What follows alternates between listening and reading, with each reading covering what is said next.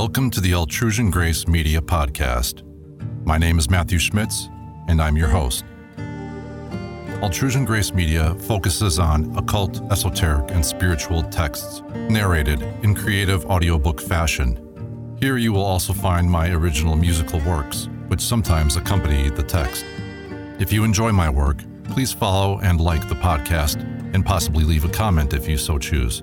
Also, make sure to visit me on YouTube and Bandcamp, and consider joining my Patreon. All these links and more, as well as the description of the show you're about to listen to, are in the show notes for this episode.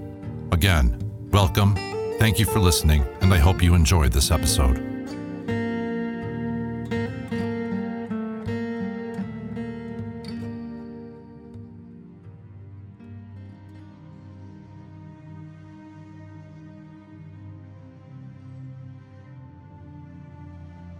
The Witchcraft of Ulua by Clark Ashton Smith. Narrated by Matthew Schmitz.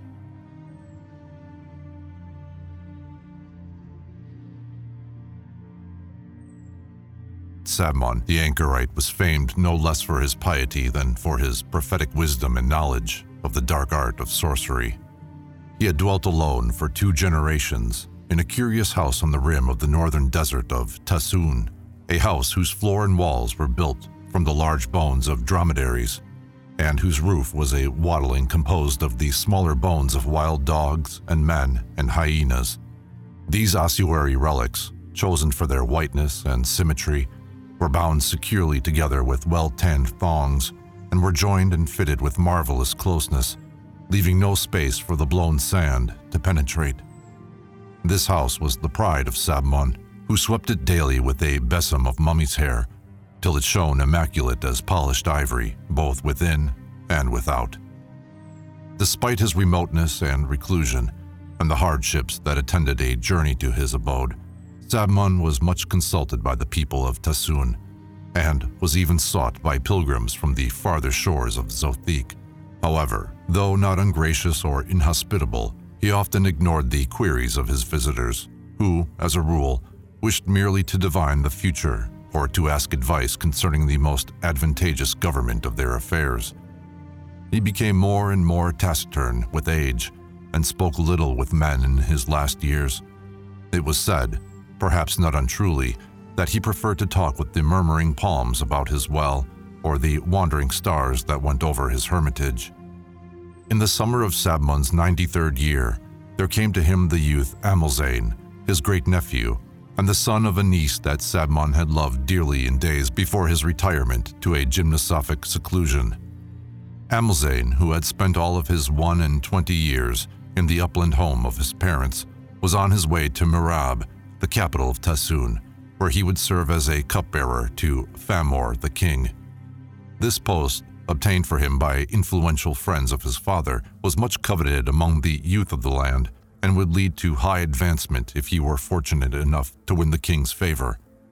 In accord with his mother's wish, he had come to visit Sabmon and to ask the counsel of the sage regarding various problems of worldly conduct.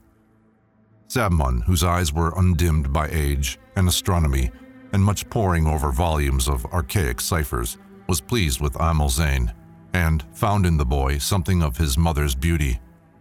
And for this reason he gave freely of his hoarded wisdom, and, after uttering many profound and pertinent maxims, he said to Amalzane, "It is indeed well that you have come to me, for, innocent of the world's turpitude, you fare to a city of strange sins and strange witcheries and sorceries. There are numerous evils in Merab.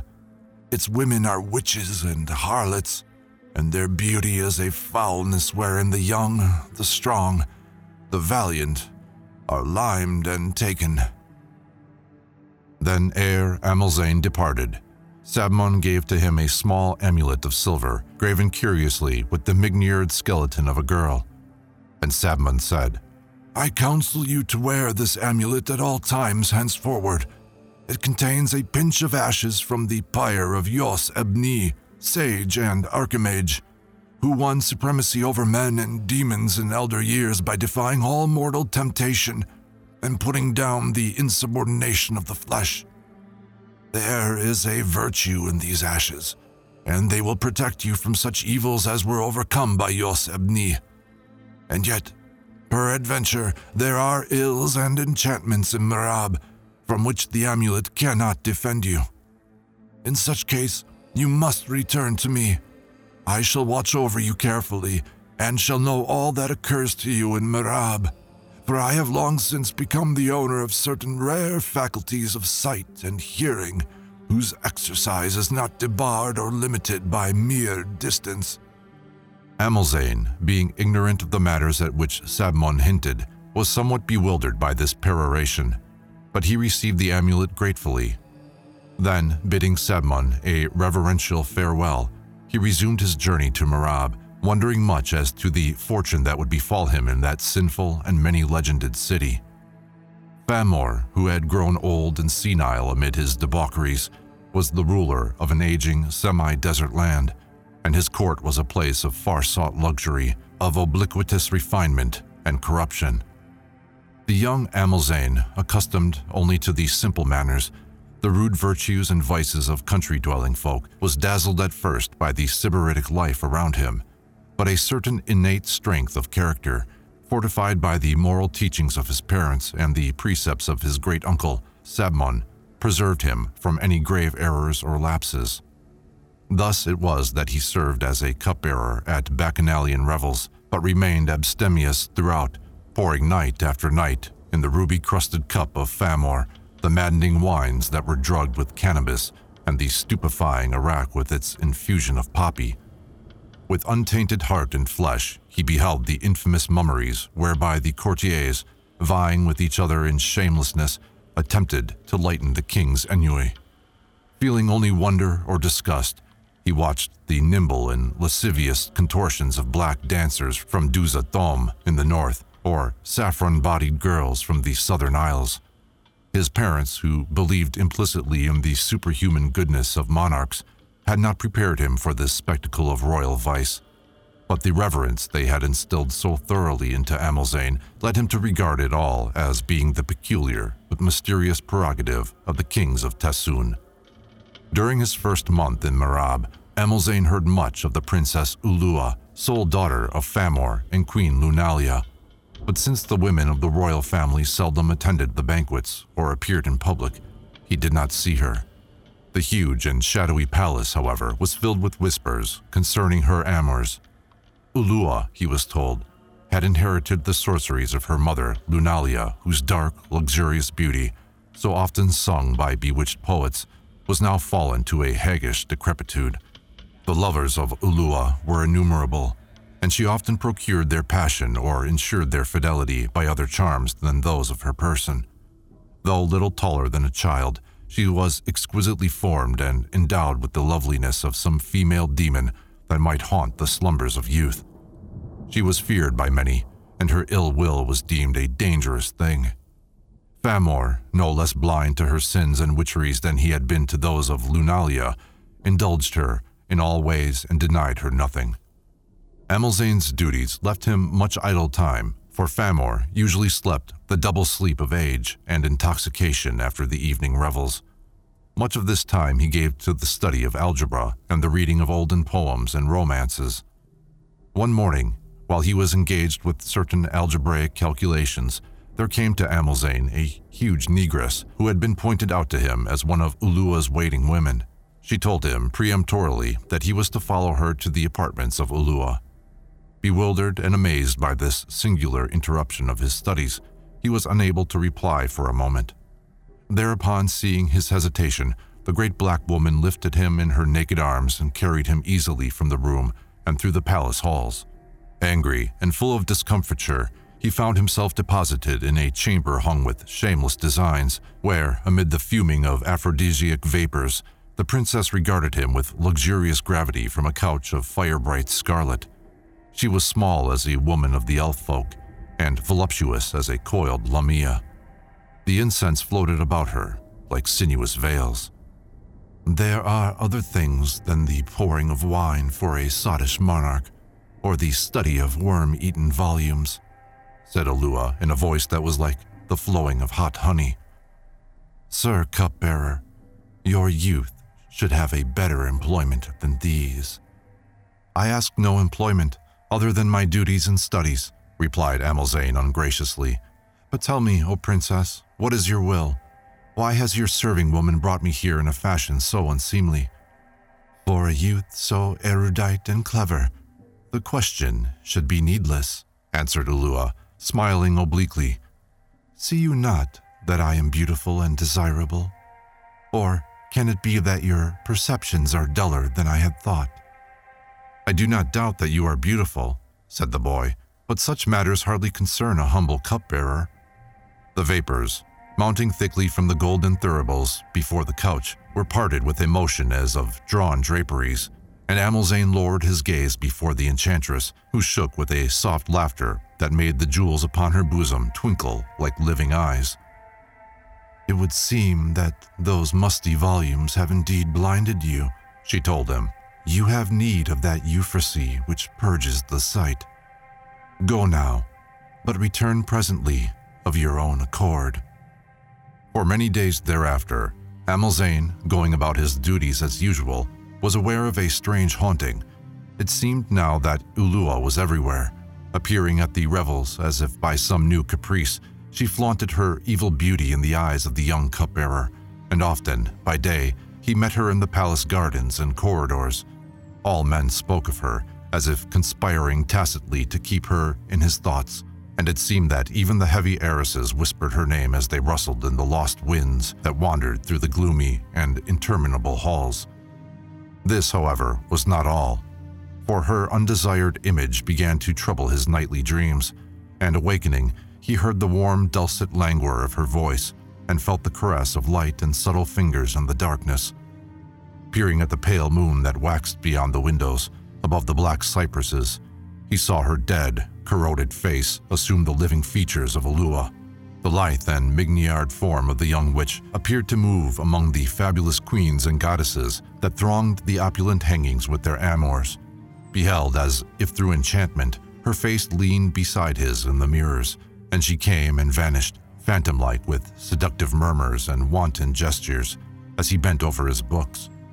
But though he was perturbed by these appearances, in which he could scarce distinguish the real from the illusory, Amalzane was still indifferent toward Ulua, being surely protected from her charms by the amulet containing the ashes of Yos Ebni, saint and sage and archimage. From certain curious flavors detected more than once in his food and drink, he suspected that the love potions for which she had become infamous were being administered to him. But beyond a light and passing qualmishness, he experienced no ill effect whatever, and he was wholly ignorant of the spells woven against him in secret and the thrice lethal invocations that were designed to wound his heart and senses. Now, though he knew it not, his indifference was a matter of much gossip at the court.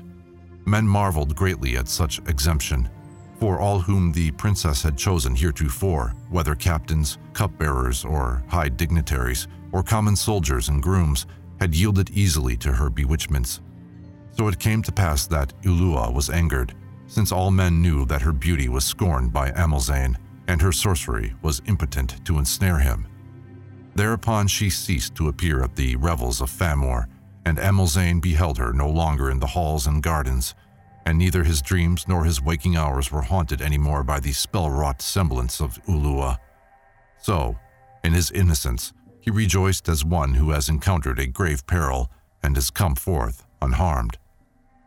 Then, later on a moonless night, as he lay sleeping tranquilly in the moonless hours before dawn, there came to him in his dream a figure muffled from crown to heel with the vestments of the tomb. Tall as a caryatid, awful and menacing, it leaned above him in silence, more malignant than any curse. And the cerements fell open at the breast, and carnal worms and death scarabs and scorpions, together with shreds of rotting flesh, rained down upon Amalzane. Then, as he awoke from his nightmare, sick and stifled, he breathed a carrion fetor, and felt against him the pressure of a still, heavy body. Affrighted, he rose and lit the lamp, but the bed was empty, yet the odor of putrefaction still lingered, and Amalzane could have sworn that the corpse of a woman, 2 weeks dead and teeming with maggots, had laid closely at his side in the darkness. Thereafter, for many nights, his slumbers were broken by such foulness as this. Hardly could he sleep at all for the terror of that which came and went, invisible but palpable, in his chamber. Always he awoke from ill dreams to find about him the stiffened arms of long-dead succubi, or to feel at his side the amorous trembling of fleshless skeletons. He was choked by the natron and bitumen of mummied breasts, and he was crushed by the unremoving weight of gigantic liches. He was kissed nauseously by lips that were oozing tatters of corruption. Nor was this all, for other abominations came to him by day, visible and perceived through all his senses, and more loathsome even than the dead. Things that seemed as the leavings of leprosy crawled before him at high noon in the halls of Famor, and they rose up from the shadows and sidled toward him, leering whitely with faces that were no longer faces and trying to caress him with their half-eaten fingers. About his ankles, as he went to and fro, there clung lascivious empusae with breasts that were furred like the bat, and serpent-bodied lamiae minced and pirouetted before his eyes, like the dancers before the king. No longer could he read his books or solve his problems of algebra in peace, for the letters changed from moment to moment beneath his scrutiny and were twisted into runes of evil meaning, and the signs and ciphers he had written were turned into devils, no bigger than large emmets that writhed foully across the paper as if on a field, performing those rites which are acceptable only to Ulua, queen of perdition and goddess of all iniquities. Thus plagued and bedeviled, the young Amalzane was near to madness. Yet he dared not complain or speak to others of aught that he beheld, for he knew that these horrors, whether immaterial or substantial, were perceived only by himself. Nightly, for the full period of a moon, he lay with dead things in his chamber, and daily, in all his comings and goings, he was besought by abhorrent specters. And he doubted not that all these were the sendings of Ulua, angered by his refusal of her love, and he remembered that Sabmun had hinted darkly of certain enchantments from which the ashes of Yes Ebni, preserved in the silver amulet, might be powerless to defend him. And knowing that such enchantments were upon him now, he recalled the final injunction of the old archimage. So, feeling that there was no help for him save in the wizardry of Sabmun, he went before King Famor and begged a short leave of absence from the court, and Famor, who was well pleased with the cupbearer, and moreover had begun to note his thinness and pallor, granted the request readily. Mounted on a palfrey chosen for speed and endurance, Amalzane rode northward from Merab on a sultry morning in autumn. A strange heaviness had stilled all the air, and great coppery clouds were piled like towered, many-domed palaces of genii on the desert hills. The sun appeared to swim in molten brass. No vultures flew on these silent heavens, and the very jackals had retired to their lairs, as if in fear of some unknown doom. But Amalzane, riding swiftly toward Sabmun's hermitage, was haunted still by leprous larvae that rose before him, posturing foully on the dun sands, and he heard the desirous moaning of succubi under the hooves of his horse. The night waylaid him, airless and starless, as he came to a well amid dying palms. Here he lay sleepless, with the curse of Ulua still upon him, for it seemed that the dry, dusty liches of desert tombs reclined rigidly at his side, and bony fingers wooed him toward the unfathomable sandpits from which they had risen. Weary and devil-ridden, he reached the wattled house of Sabmun at noon of the next day. The sage greeted him affectionately, showing no surprise, and listened to his story with the air of one who hearkens a twice-told tale. "These things, and more, were known to me from the beginning," he said to Amalzane. "I could have saved you from the sendings of Ulua ere now, but it was my wish that you should come to me at this time, forsaking the court of the dotard Famor and the evil city of Merab, whose iniquities are now at the full. The imminent doom of Merab, though unread by her astrologers, has been declared in the heavens, and I would not that you should share the doom. It is needful," he went on, "that the spells of Ulua should be broken on this very day, and the sendings returned to her that sent them, since otherwise they would haunt you forever. remaining as a visible and tangible plague when the witch herself has gone to her black lord, Thaisadon, in the seventh hell." Then, to the wonderment of Amalzane, the old magician brought forth from a cabinet of ivory an elliptic mirror of dark and burnished metal and placed it before him. The mirror was held aloft by the muffled hands of a veiled image, and peering within it, Amalzane saw neither his own face, nor the face of Sabman, nor aught of the room itself reflected. And Sabman enjoined him to watch the mirror closely, and then repaired to a small oratory that was curtained from the chamber with long and queerly painted rolls of camel parchment. Watching the mirror, Amalzane was aware that certain of the sendings of Ulua came and went beside him, striving ever to gain his attention with unclean gestures such as harlots use. But resolutely he fixed his eyes on the void and unreflecting metal, and anon he heard the voice of Sabman chanting without pause the powerful words of an antique formula of exorcism. And now from between the oratory curtains there issued the intolerable pugnancy of burning spices such as are employed to drive away demons. Then Amalzane perceived, without lifting his eyes from the mirror, that the sendings of Ulua had vanished like vapors blown away by the desert wind. But in the mirror, a scene limned itself darkly, and he seemed to look on the marble towers of the city of Marab, beneath overlooming bastions of ominous cloud. Then the scene shifted, and he saw the palace hall where Famor nodded in wine-stained purple, senile and drunken amid his ministers and sycophants. Again, the mirror changed, and he beheld a room with tapestries of shameless design, where, on a couch of fire-bright crimson, the Princess Ulua sat with her latest lovers amid the fuming of golden thuribles. Marveling as he peered within the mirror, Amalzane witnessed a strange thing, for the vapors of the thuribles, mounting thickly and voluminously, took from instant to instant the form of those very apparitions by which he had been bedeviled so long. Ever they rose and multiplied, till the chamber teemed with the spawn of hell and the vomitings of the riven charnel. Between Ulua and the lover at her right hand, who was a captain of the king's guard, there coiled a monstrous Lamia, enfolding them both in its serpentine volumes and crushing them with its human bosom. And, close at her left hand, appeared a half-eaten corpse, leering with lipless teeth, from whose cerements worms were sifted upon Ulua and her second lover, who was a royal equerry. And, swelling like the fumes of some witch's vat, those other abominations pressed about the couch of Ulua with obscene mouthings and fingerings. At this, like the mark of a hellish branding, horror was printed on the features of the captain and the equerry, and a terror rose in the eyes of Ulua like a pale flame ignited in sunless pits, and her breasts shuddered beneath the breast cups. And now, in a trice, the mirrored room began to rock violently, and the censers were overturned on the tilting flags, and the shameless hangings shook and bellied like the blown sails of a vessel in storm. Great cracks appeared in the floor, and beside the couch of Ulua, a chasm deepened swiftly and then widened from wall to wall. The whole chamber was riven asunder, and the princess and her two lovers, with all her loathly sendings about them, were hurled tumultuously into the chasm. After that, the mirror darkened, and Amalzane beheld for a moment the pale towers of Marab, tossing and falling on heavens black as adamant.